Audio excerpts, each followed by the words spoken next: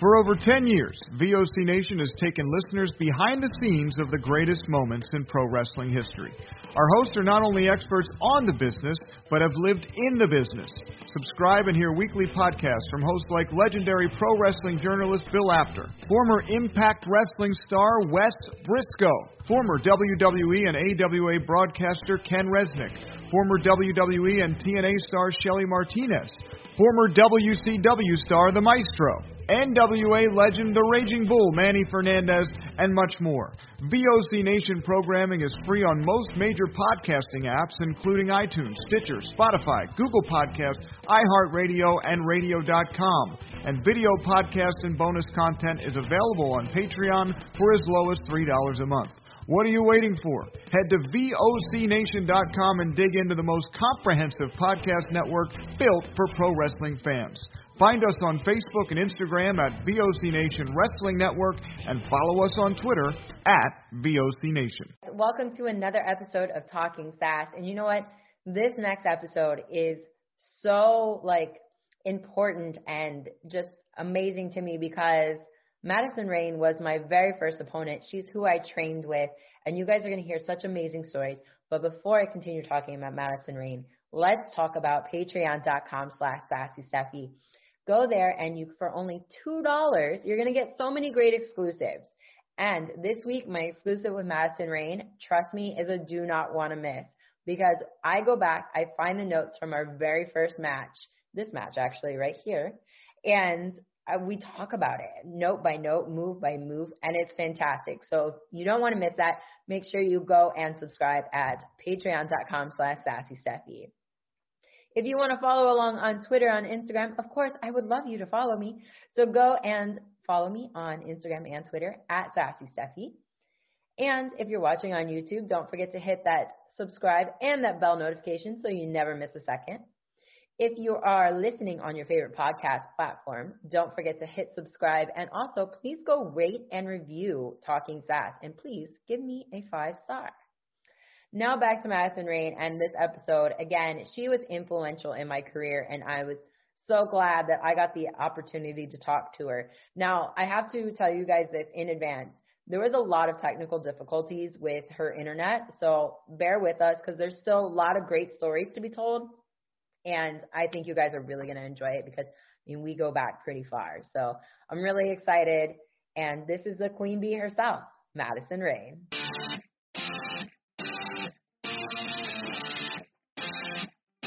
I am sitting here with the one and only Madison Rayne. Hey, Madison. Hi, good to see you. It's good to see you, too. It's literally been 10 years. Forever. Legit. Mm-hmm. I say that with everybody else, but it's legitimately been a long time since we have actually seen each other in person. And look at us. We look like we did 10 years ago. Exactly. It's so good when that happens. I think actually the last time that we saw each other, and I mentioned this when I was talking to you the other day, was when we were drinking wine out of Disney sippy cups in my hot tub. Yep. As soon as you said that, I was like, oh my gosh, yes, that was so much fun. Oh, it was awesome. Sure I've done that a time or two since too, but. Just not with me this time, unfortunately. But that's okay. For those who don't know, for both of us, you came up in Ohio in this little farm town, Coshocton, Ohio. And that's where you trained. And for me, when I don't think I met you that night, but the first time that I saw you, and I mentioned this when I had Taylor Wilde on, is I was looking at wrestling schools and I was like, where am I going to go? And you were wrestling Chantel Taylor, and I happened to be at that show. And I was like, I want to go train where this girl's training because I like the style of the match that you guys had. Yeah. And that's when I picked, because I was picking between you guys and, OCW at the time and JT Lightning School at the time. And there was a couple others in Ohio that I was looking at, but I was like, that's what cemented, I'm going to OCW to train is because I want to train with, at that time, Lexi Lane. Throwing it back there. That's so funny. But I remember that match and it was really good. And so I am glad, but not super surprised. Yeah. She was on her way, to developmental, and she held my hand through that entire match. So very little of that was based off of the training that I had done up until that point. It was a lot of her going, okay, this is what you're doing now. But I remember that, like, I was so new and so scared, and I had only wrestled, like, you know, the handful of girls that were in Ohio in that little area. And she was the first one that came in from elsewhere. She was also one of the first people who I had kind of like watched and studied on YouTube, and like, I want to wrestle like her. And then I got to work with her. And she was just awesome. Like, we're still super close to this day.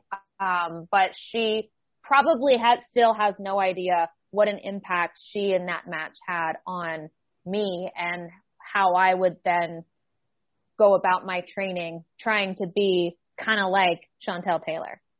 Yeah, I mean, she's amazing. And I remember, like, I was really into her as well, obviously from seeing that match live and then, you know, obviously knowing where her career was going from there. Mm-hmm. And she was booked on a couple OCW shows, but then for whatever reason, she never got to come back. And I was like, oh, so I still to this day have not met her.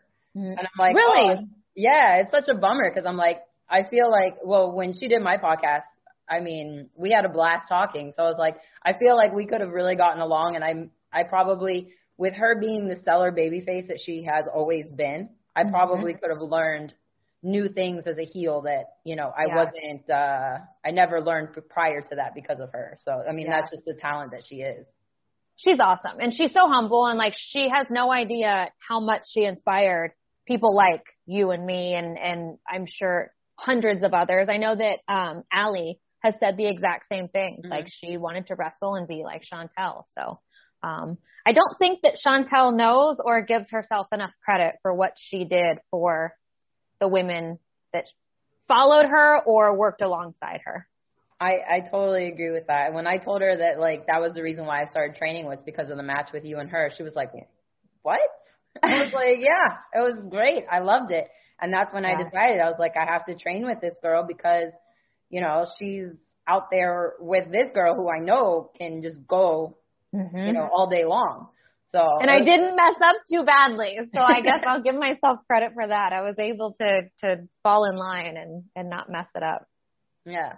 Well, I mean, I came to train I know you started in 2005, right? That was your first match. Mm-hmm. I think that match, was at the end of 2005 or the beginning of 2006, right?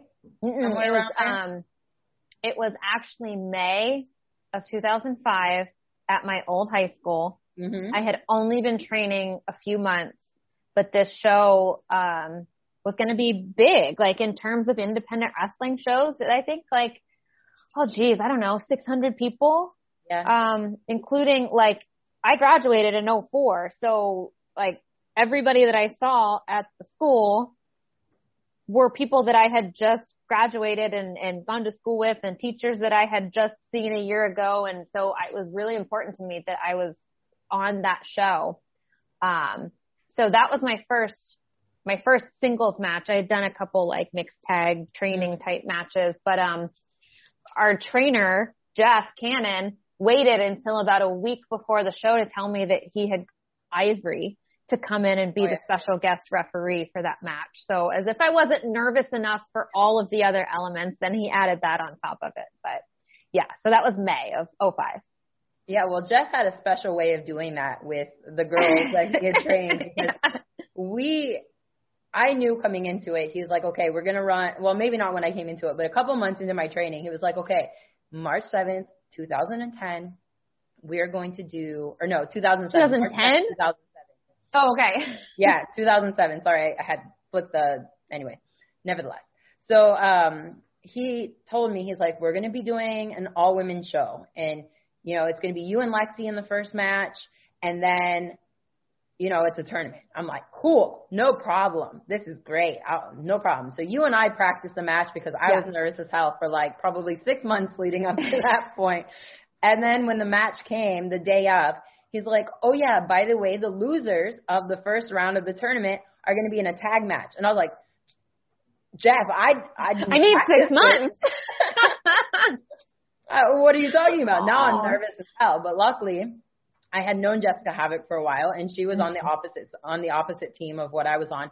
So she was able to, you know, help calm my nerves a little bit. And then also Josie was in that match on Jessica's side. So she was able to, I mean, lead me around like I was wrestling for 10 years already or whatever. So yeah, lucky for me, I had some, and Lorelei Lee was on my team. So I had a lot of great veterans around me who took care of me, luckily. But Jeff did have a, you know, just leave those little hints out for you until you get to that moment. And you're like, what? He's very good at there you go, sink or swim. Like he always stood by with a lifesaver, but he always pushed you in the deep end and was like, you got this. Yeah.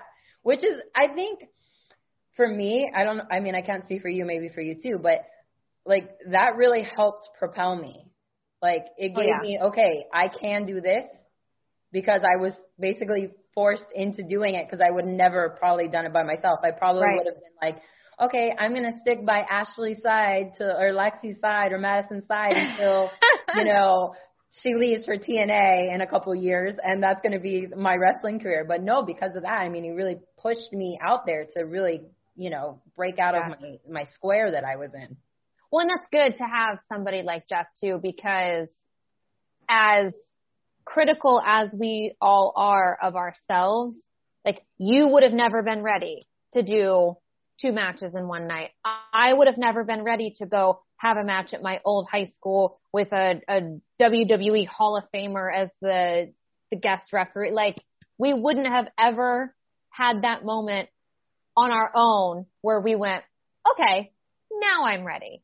Like, we'd still be sitting here waiting to have that moment. So to have him force us out of our comfort zone, I'm sure there were moments where I was like, what are you doing to me? Why do you want me to fail? But at the end of the day, you know, if it wasn't for him, I probably wouldn't have seen and done a lot of the things that I have been able to do. Definitely. And I agree with that. I mean, there was times where you and I and him and other people would just jump in the car and we would go have shows in Maryland or Pennsylvania or Illinois. You know, we'd go all around just having these matches. And he was like, I think for me, especially my first probably couple months, that really helped me out having my trainer there. Because if I knew I could work with you, but if I had any questions or anything else going on, I could always reach out to my trainer as well and be like, yo, am I doing this correctly?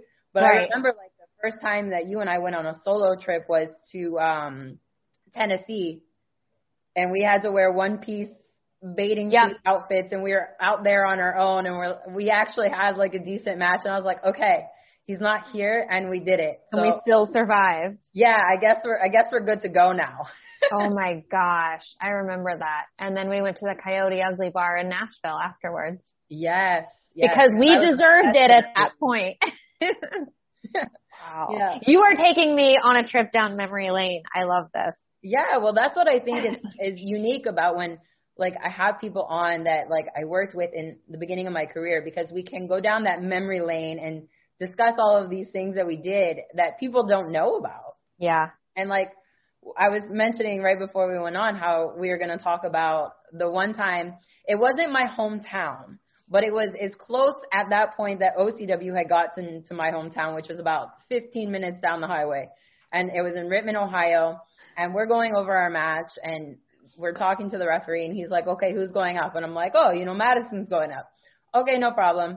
And you're like, yeah, just hit me with Kiss My Sass and I'll kick out. And I remember, like, deep in my heart, I was like, I don't want anybody to kick out of my finisher because that's my finisher. Mine. But I was like, okay. I was like, you know, she's my veteran at this point. So I'm like, I'll do what I'm told because I'm less than a year in actually wrestling matches. So we go through the match. I hit you with Kiss My Sass. And then I'm pinning you and you don't kick out. And I'm like, wait a second. What just happened here? And you're dying laughing on the ring, but like trying to hide it. Like you have your hand over your mouth, and like the referee's raising my hand, and I'm like, what's happening? Did I just screw this up? Like that's a thought still going on in my mind. And then you're like, congratulations. And I was like, oh, okay, cool. Like I can celebrate now. Cause like I thought I messed something up. Like I thought, who knows? Did I hurt you? I mean, you didn't kick out, you know? It was just, you know, you were gonna you didn't want anyone to kick out of your finisher, and you were hell-bent on not letting that happen. So you just, you made it a little more snug, and I couldn't kick out. I don't know what to tell you. Kayfabe lives. Kayfabe lives. Right. Well, I mean, soon after, like I said, 2 years, we were basically working up and down the Midwest, up and down in the States, everywhere. But one point at Shimmer, because I was really lucky because I had so many matches with you. You were already established at Shimmer, and so was Nevaeh, and I had worked with Nevaeh as well quite a few times because we're all from Ohio. So I was lucky that, Dave Prazak's like, oh, of course, as everybody else does. I sent in a tape, of course, but of course all my matches were probably with you and Nevaeh. And he brought me onto the Shimmer roster. And what was really cool is at the time, both you and Nevaeh were the first ever Shimmer Tag Team Champions. Mm-hmm. Mm-hmm. I'm not even on the roster yet. Like, I had wrestled on Sparkle, which is the pre-show. And I was wrestling every weekend for the Shimmer Tag Team titles at like a different show here or there. And I'm not even on the roster at this point, like I said. And like, I was like, at one point before, like maybe 3 or 4 years ago, I was like, I think I have wrestled for the tag team titles more than anybody else in the world at that point in time. Now it's changed. But I'm like, oh my God, so many times. We're always so like, we want this to be a Shimmer tag title match. We want to defend the tag titles, like, because we were so proud of that. And we had no idea that was going to be the outcome of that tournament. And so like, that was huge for her and I. Yeah. I mean, it's still like, as I think back on it, a huge accomplishment, but like in the moment we were super proud of what we accomplished. And Shimmer, I mean, it still is, but at the time it was big. Like, you wanted to get one of those coveted spots at Shimmer. And we talked about this a little bit before we started recording, that like at that time, there weren't a ton of girls, so there weren't a ton of spots.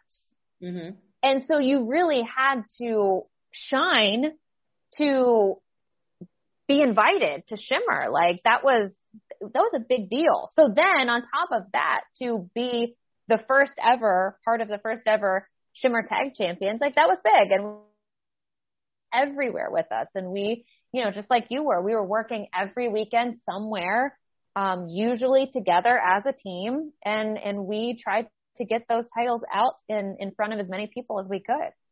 And I thought what you guys did was brilliant. I mean, you think about it. At the time, yeah, everybody knew that you and Nevaeh were established tag team, but you're going up against tag teams that have been established for many years. I mean, you had Lexi Fife and Malaya. You had the International Home Wrecking Crew.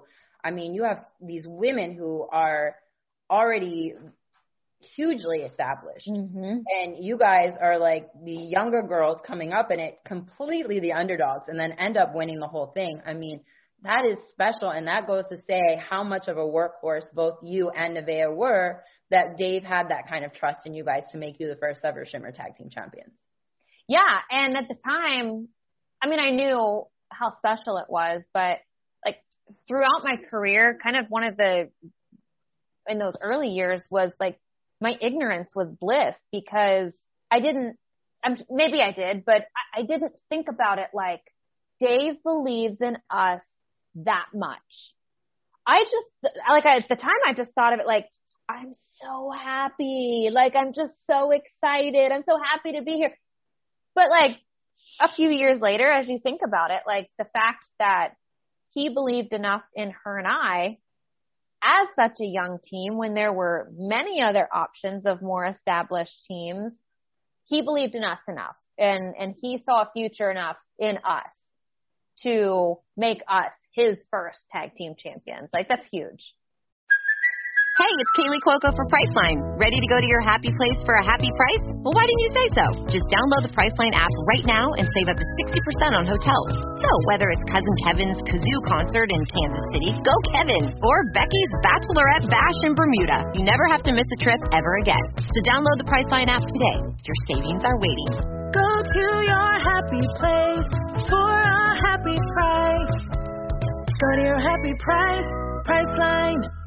It is. It's absolutely amazing that you guys, were able to do that. I mean, you guys held the titles for a while. I mean, wrestling, again, some of those big name tag teams that everybody had already known as these established tag teams. So to have that faith in you guys, especially because, like I said, this is 2008, I think that happened. So, I mean, you're only 3 years in the business, and some of these girls had, been working in wrestling more than half of your life, basically. Yeah. 15, 20 years. Yep. Here you guys are. Even me, even though I wasn't a part of your guys' tag team, we were all known as the Ohio girls. Yeah. I felt that proud, these are the girls, that really, they're putting the work out there and getting noticed for it. Well, and you were part of that. We were all together every weekend. It was us and it was Jess and we all helped each other grow. We all helped develop one another while developing ourselves. 100%. For me, at least, without you, especially because I was literally on the road with you for 2 whole years. Every weekend I was like, okay, where am I working Madison this weekend? Where are we going now? Yeah. Occasionally I'd be like, okay, I'm working Nevaeh in this town and Jessica in this town, but very, very, it wasn't very frequent that those happened. But I mean, you guys were the core group that I was always with. And I remember I told you a couple of years ago, I was like, if I have a retirement match, so this is what I want. And I wanted it to be a 5-way. I wanted it to be Nevaeh, you, Angel Dust, Jessica, and myself, because you guys are all the girls that I came in with. And that's who I wanted to go out with. Of course, then, I have a kid and COVID happens and all this kind of stuff. So never happened. But even still to me, if somebody was like, hey, everybody's willing to come in and do this match and you have time to get ready for it, I would do it in a heartbeat because that's who I came in with, what it would mean to me. It's interesting because as I think about it, and I know I'm jumping ahead, I had my final indie match having no real idea that after that I would wrestle one more time and be done. So, I mean, I'm happy with last match because Jess and Nevaeh were in it. Yeah. But when you put in as many years as I did, I think in a perfect world, when all of the stars align, you get to write your own happy ending, right? And I shouldn't say I didn't get to do that because Impact 100% would have let me, but it was time for me to go when I went. But I don't know. I also swore I would never be one of those people that said I'm retired. Oh, but I'm going to come back again. But now I'm retired again. Oh, but I still kind of hold on to that. I never really had what I would consider my retirement match. So, short term, not going to happen, but never say never, right? Stranger things have happened in this crazy business that we love. 100%, definitely. And let's talk about the time that you've had at Impact, because I mean, you've had this wonderful career. You were signed in 2009, and basically you were with them from then until now. Mm-hmm. I mean, you had a couple of little stints here and there with Ring of Honor and stuff like that, but I mean, the majority of your career you've been with Impact. I mean, you're a 5-time Knockouts champion. You're the first ever knockout to hold the Knockouts championship and the Tag Team championship at the same time. I mean, the accomplishments that you racked up, not only on the independents, because, I mean, we talked about Shimmer, but also in Impact. And then you also did the Mae Young Classic. I mean, you've had quite the storied career. Yeah. And, I did very few select, I think 3 total interviews, knowing the week that I was planning my retirement speech. And it gave me a chance to be very introspective and as I'm answering those questions and thinking about those interviews, all of the things that I've gotten to do. And it goes back to now, as I sit here at 30, think about the career that I've had all of those things and all of those bullet points on my resume because somebody somewhere in a position higher than mine at the time believed enough in me to say, yes, we want her to do it. Yes, we want her to be part of our whatever we're doing. Mm-hmm. So, you know, like I could deep dive into, you know, pick a year and I'll tell you my favorite thing that happened, but it's very humbling to know that, like, I went into my first TNA contract just bright-eyed and bushy-tailed and, like, literally whatever you need from me. They put a real life, living, breathing, giant tarantula on me on live TV. And spiders have been my lifelong, like, biggest fear. Mm-hmm. But I was so happy to be part of everything that I was part of that I was like, I want to say no, but sure. But I think it's in making those decisions and, you know, saying yes, to things that I wasn't super comfortable with, but I knew at the end of the day, like, there was a reason for it and it was going to make good TV and it wasn't going to harm me or my career in any way. Like, those little yeses and those, like, moments of being easy to work with as opposed to the opposite, right, are probably why I was able to have the career that I had. It's so weird to say it in past tense, but had. Well, it's only been a few months since you announced your retirement. I mean, I wouldn't say had, because it's not like it was like 5-6 years. Forever ago, yeah. And plus, I mean, your husband still works at Impact, so there's opportunity for you to go and visit this world without even having to set foot in the ring. You know what I mean? Everybody there would obviously welcome you back with open arms.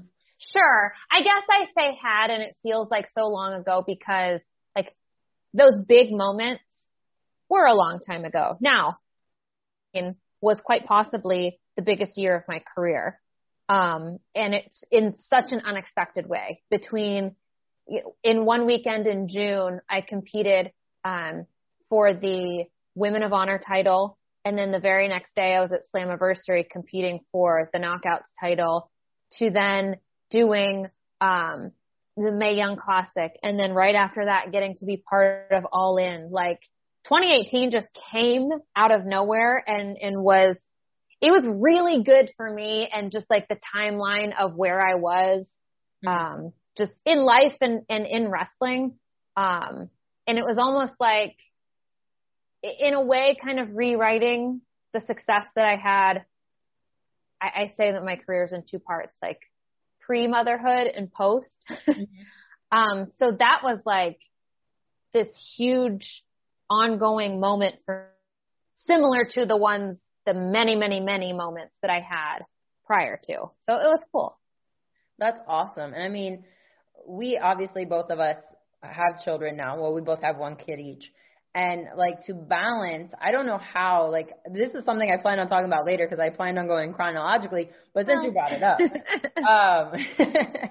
I mean, you have your child that you're raising. You have, let's say this is like, you know, a year or 2 years ago, you're wrestling pretty frequently, but you're also doing commentary.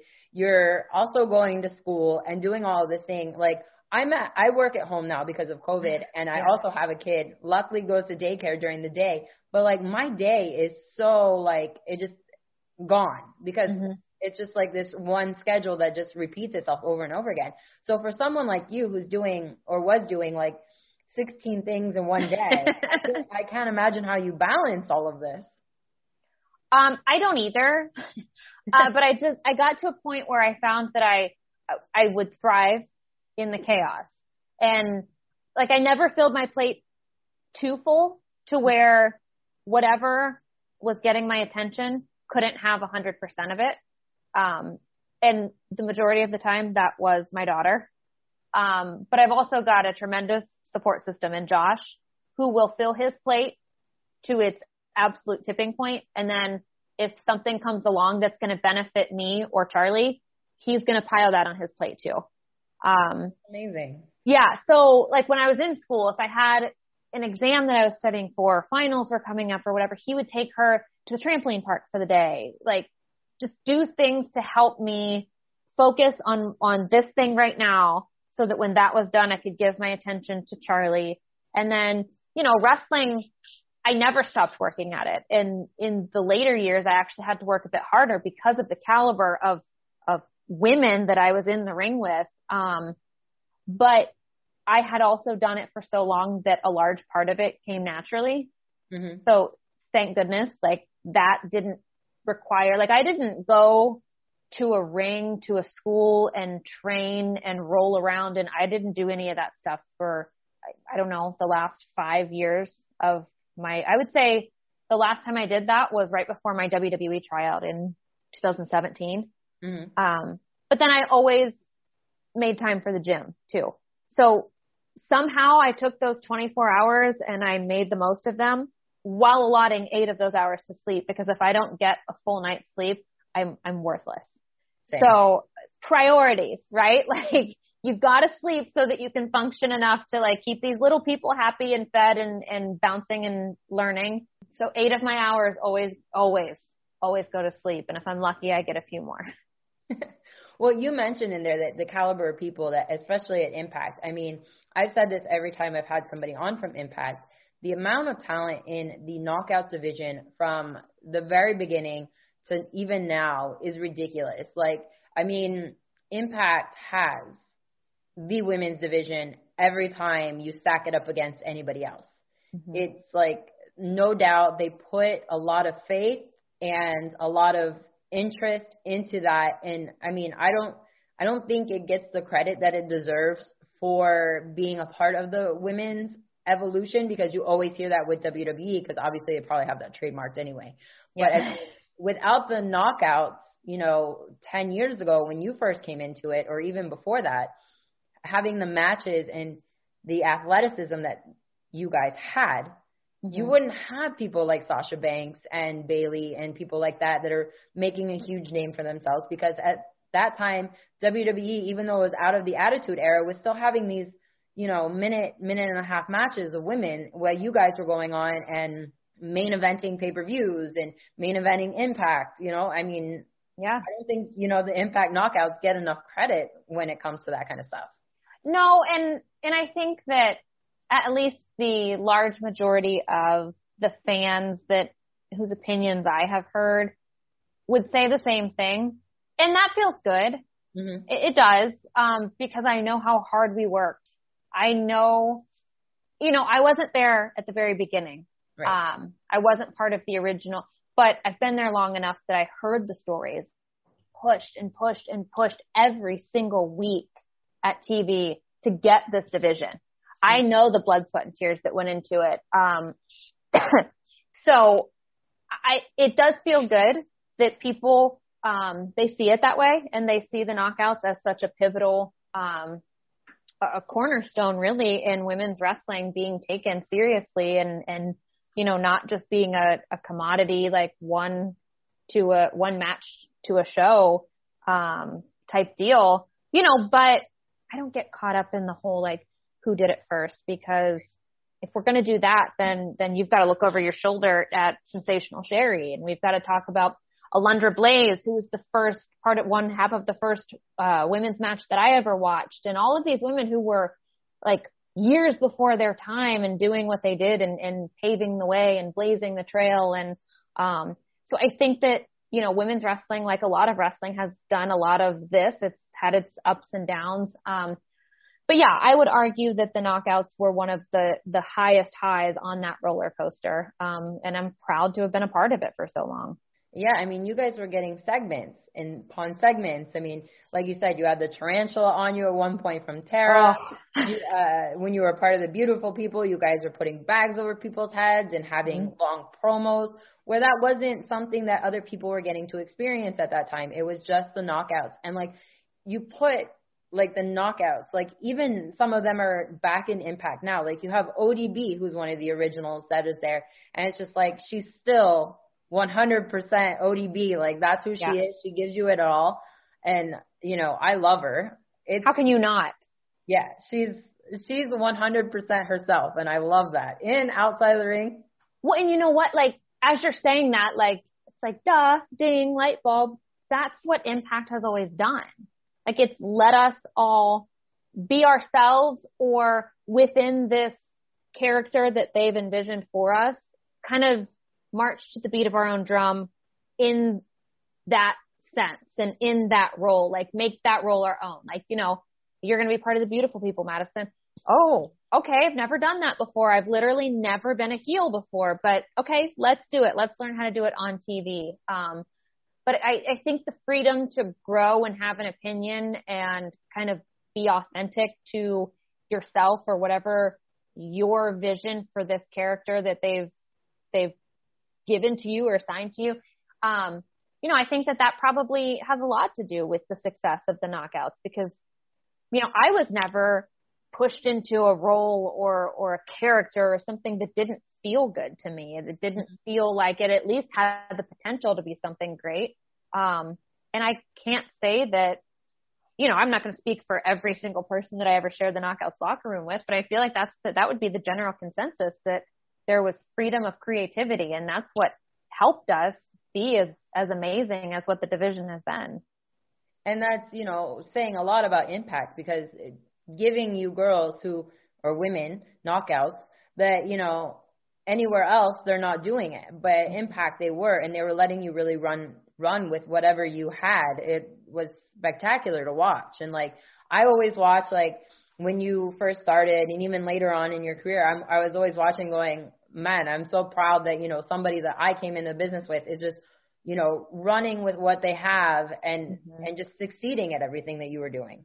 Yeah, it was, I got to do that because, again, circling back to those years of the Ohio girls and everything that we got to do, and, you know, the little tiny shows where you and I would go wrestle and completely forget what we were doing and fall on our faces, but learn something from it. Like, we had the opportunity to do that and be on the road every single weekend. And I don't know. I don't know if that's the landscape of independent wrestling today. I hope it is, because that's where most of my growth happened. And that's where I was able to start to develop the backbone and the belief in myself that led me to TNA and into such a success.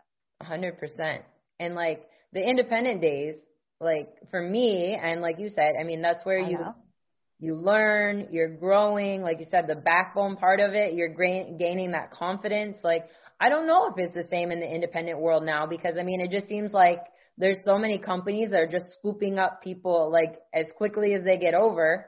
They're like, okay, you're signed. Okay, you're signed.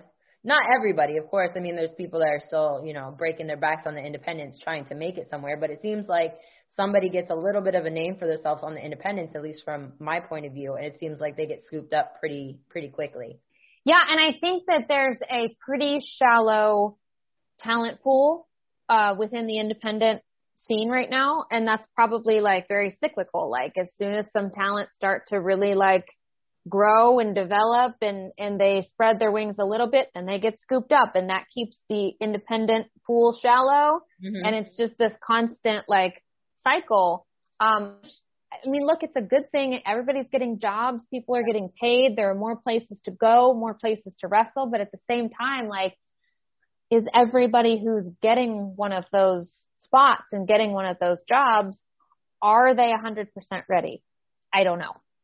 Yeah, that's a good question, because I mean, you know, they are not getting, like we were talking about, the experience of being out on the independent. And like you mentioned, you know, like screwing up a match completely and learning from it. Because if you do that on TV, I mean, you're likely not to get asked back or not be on TV then again for a while, which doesn't give you the opportunities again to grow. Yeah, you're going to grow from that situation. But if you're not constantly in the ring, especially when you're early on in your career, it's really a detriment to yourself.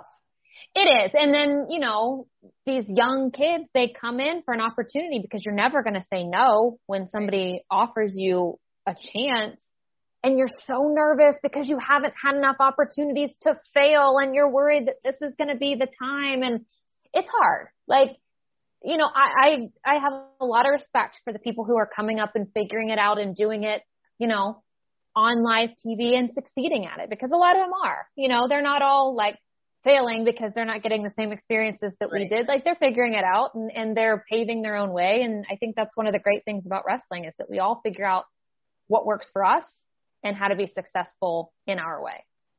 Definitely. And I mean, let's go back talking more about like your success, because I mean, you're with the beautiful people for the good portion of the beginning of your Impact career there. Mm-hmm. And then as you grow as a wrestler, you also grow in your backstage role, because you were telling me you were doing some producing. And of course, we all know that you're the first female to do regular commentary on Impact. I mean, how was it going from being this girl coming in going, I've never been a heel before, now you're throwing me in this faction, to being what everybody knows now as the Queen Bee? It was a decade of growth. It didn't just happen overnight, but like as we talk through it, it sounds like it happened a lot quicker than it did. But it was an interesting, like exciting, fun, everything that I could have ever hoped it would be and more. First 7 years at Impact team, I think, that I was given an opportunity to be on the creative team.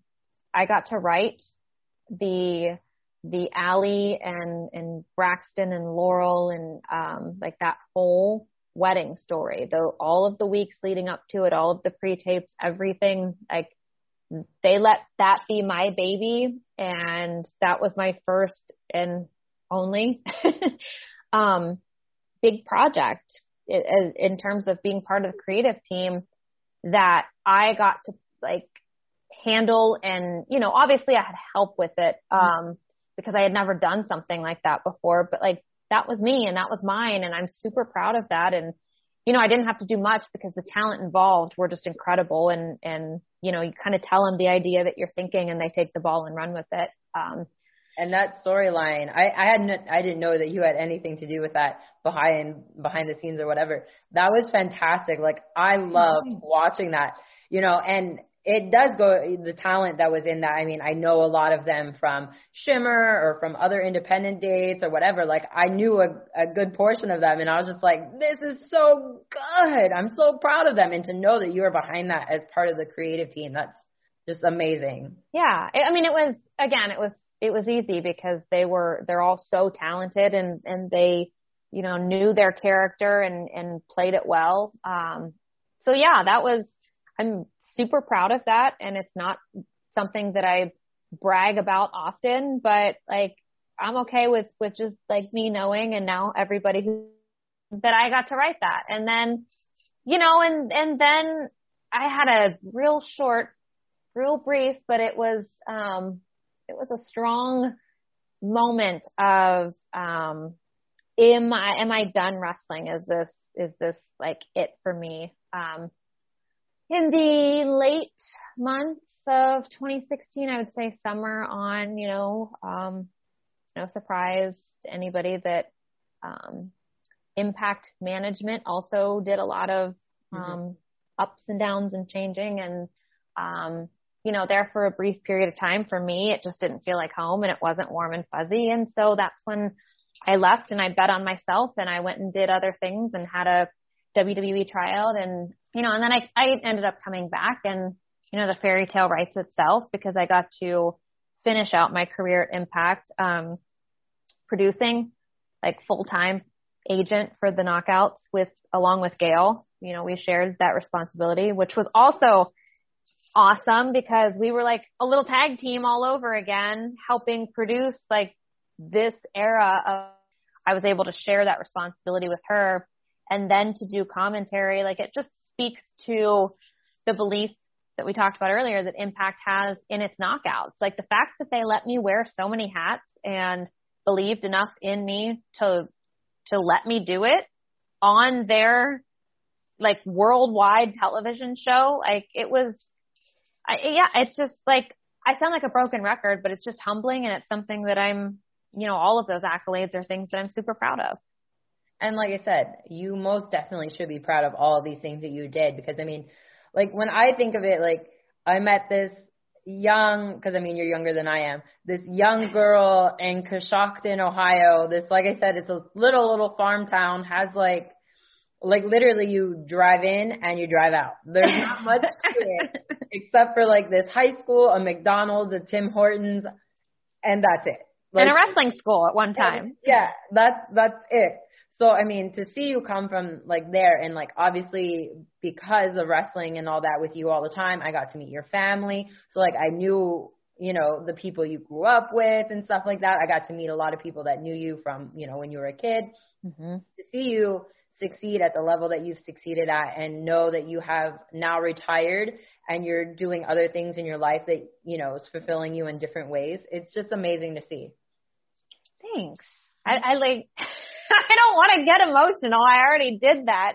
But yeah, it's, you know, the best part of that whole story I'm learning on the back end of my career is, you know, as a parent, you're semi-obligated to tell your child, you can do whatever you want, like chase your dreams. Like those are feel-good things to say, but to have a story to back that up, like we're competitive gymnastics right now. Like that's our thing. And my daughter tells me that she wants to be an Olympic gymnast.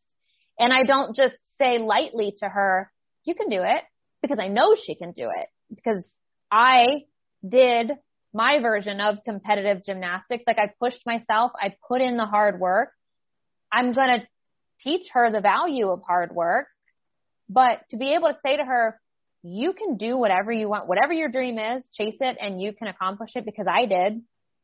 Like that's really cool. And that is going to forever be a satisfying like bow that I put on the top of my career of wrestling. I think that's perfect. I mean, you have a little girl that's growing up seeing her mom, who was basically this superhero, you know, for 16, 17 years. And now, you know, you're telling her that she could basically be her own superhero in her own little way. That's inspiring, especially with the way that women are, you know, basically owning who they are now and doing whatever they want without any restrictions anymore. I mean, not that women didn't do that previously, but it seems more on the forefront now for, you know, the general public, I guess you would say. It's more embraced, you know, and there are more of us doing it. There are more women going, okay, I want to do this. I'm going to do this, right? Like roles have just completely like lines have been blurred and women do whatever they want. And I love that. You know, while there's so much craziness in this world and so much uncertainty and there's a lot of dark and ugly, if you let yourself see the silver linings, there are a lot of them and they're pretty cool. And one of them is that I can raise a little girl who says, I want to be an Olympic gymnast. Then she's going to go be an Olympic gymnast. Like, I think that's so cool. That is definitely. I mean, like my son's a little bit younger than your daughter, and like to think of, I mean, obviously he's not telling me yet, you know, things he's quite into other than, you know, like Toy Story. Yeah. You know, once he figures out who he is as a person, I can't wait to be able to be that, like, you know, wind that helps push his sail out to push him into whatever he wants to do. Because so I think it's excellent that, you know, to be the wind beneath basically his sails to kind of push him out into the world. And speaking of, I mean, it's a weird transition, honestly, but it's the one I have. So speaking of, you know, pushing the limits right now with wrestling, going back to that just a little bit, you have Impact, and being that you used to be part of the creative team and everything, right now there's a lot going on with what they're calling that forbidden door or whatever with AEW.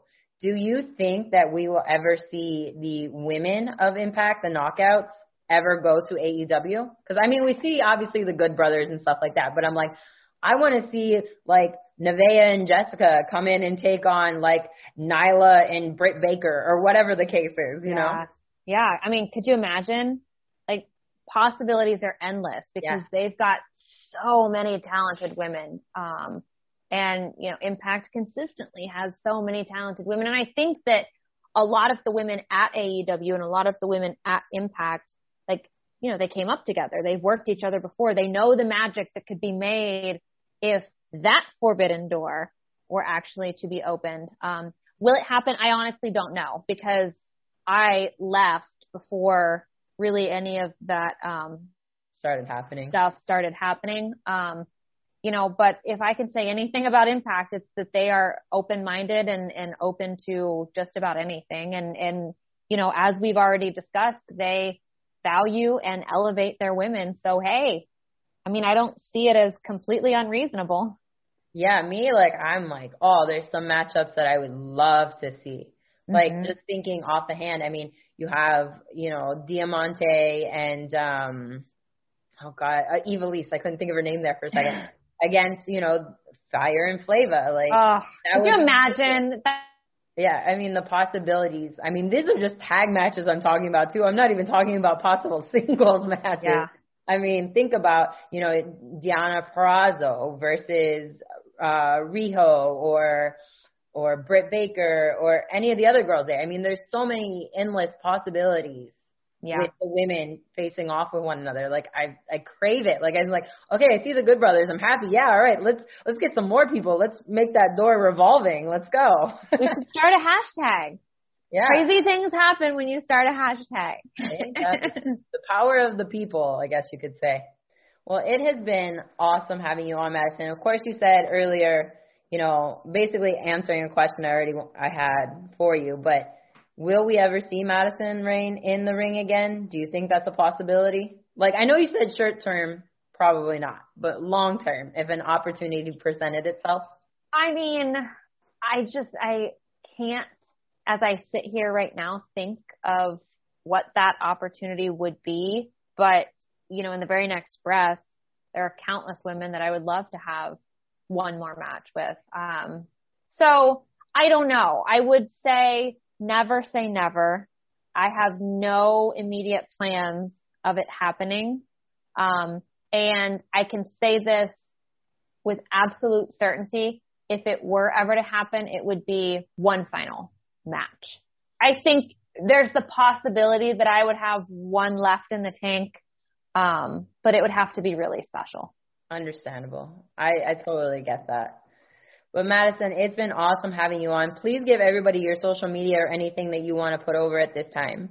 Yeah, I mean, you can still follow me on Twitter and Instagram, both at Madison Rayne. I'm a little less engaged at this point because, to be quite honest, I am more engaged in what's happening in my everyday, real life. And I'm okay with that. Like, I think that I keep a healthy, happy balance. But yeah, Instagram and Twitter. I have no Facebook. I've never had a Facebook. I don't have a Patreon. I don't even know if I'm saying that right. I will not have one of those either. But yeah, I still like to keep in touch and stay connected to, you know, the fans who allowed me to have the forever long career that I had. So I owe it to them, and I kind of owe it to myself to keep that little piece of magic. Well, awesome. Thank you so much. I enjoy going down memory lane with you today, and hopefully next time we can do it without all the technical difficulties. It's all my fault. I'm sure that it's my fault. I'm going to call my internet provider and tell them that what they promised me they didn't deliver on, and if they don't come fix it, I'll body slam them. Awesome. You always have that threat. You always know how to do a body slam, right? I do. You'll put them through a table or something. Like, yeah. Don't try me. Don't try me, internet man. Just come fix it. Well, it's been awesome again. Thank you guys so much for tuning in to Talking Sass. See you guys next time. This is the Slickster, the Doctor of Style, and you're listening to VOC Nation. Check out In the Room every Tuesday night at 9. Listen in. Pro Wrestling Illustrated's Brady Hicks, former WCW star Stro Maestro, Kazzy Fitz, Matt Grimm. And you and Ray are there too, right, Ray? We sure are, and we've got great guests like Lex Luger, AJ Styles, Haku, and more. It's a heck of a party. Plus, I didn't get thrown off buildings. And didn't get pregnant. I didn't get pregnant either. Sometimes I think it gets so ridiculous. We were getting into like snuff film territory there. In the Room. 9 p.m. Eastern on VOC Nation. Wrestling with History, the voice of choice, and Killer Ken Resnick. When I die, they're going to open me up and find about 2,000 undigested Northwest Airlines cheese omelets. Mr. Chris Cruz, what's going on? Jesus, how did I get roped into this? General Adnan went to school with Saddam Hussein. He cried, I cried, he cried, and and good friends. Adnan lost a lot of family in the Iraqi war. Everybody loves Granny. Wow. Yeah, see, a lot of people don't know that. Yes, Diller, you guys are busting me up. Catch Wrestling with History with Ken Resnick and I live on VOCNation.com Wednesday nights at 9:30 Eastern Time, or listen to the podcast by searching VOC Nation Radio Network on your favorite podcast app. Stadium Journey, the worldwide leader in stadium reviews for the traveling sports fan, is proud to present the Stadium Journey podcast on VOC Nation. Join us as we talk with prominent figures from around the sports world to discuss issues pertaining to sports travel and stadiums around the globe. New episodes air on VOC Nation Wednesdays at 6 p.m. Join Paul Baker, Dave Cotney, Mark Viquez, Dan Calachico, and guests from throughout the sports world on the Stadium Journey podcast on VOC Nation. On Wrestling with Problems, we deal with two things, wrestling and problems. On the wrestling side, we cover the major feds as well as the indies. As far as problems go, we cover our problems, American problems, and world problems. Sometimes the problems are even related to wrestling. Every week, comedian King David Lane and wrestler promoter Chris Best discuss the best and especially the worst in the world of wrestling with a heaping dose of comedy. Check us out live on VOCNation.com or on iTunes, Stitcher, or wherever you get your podcasts.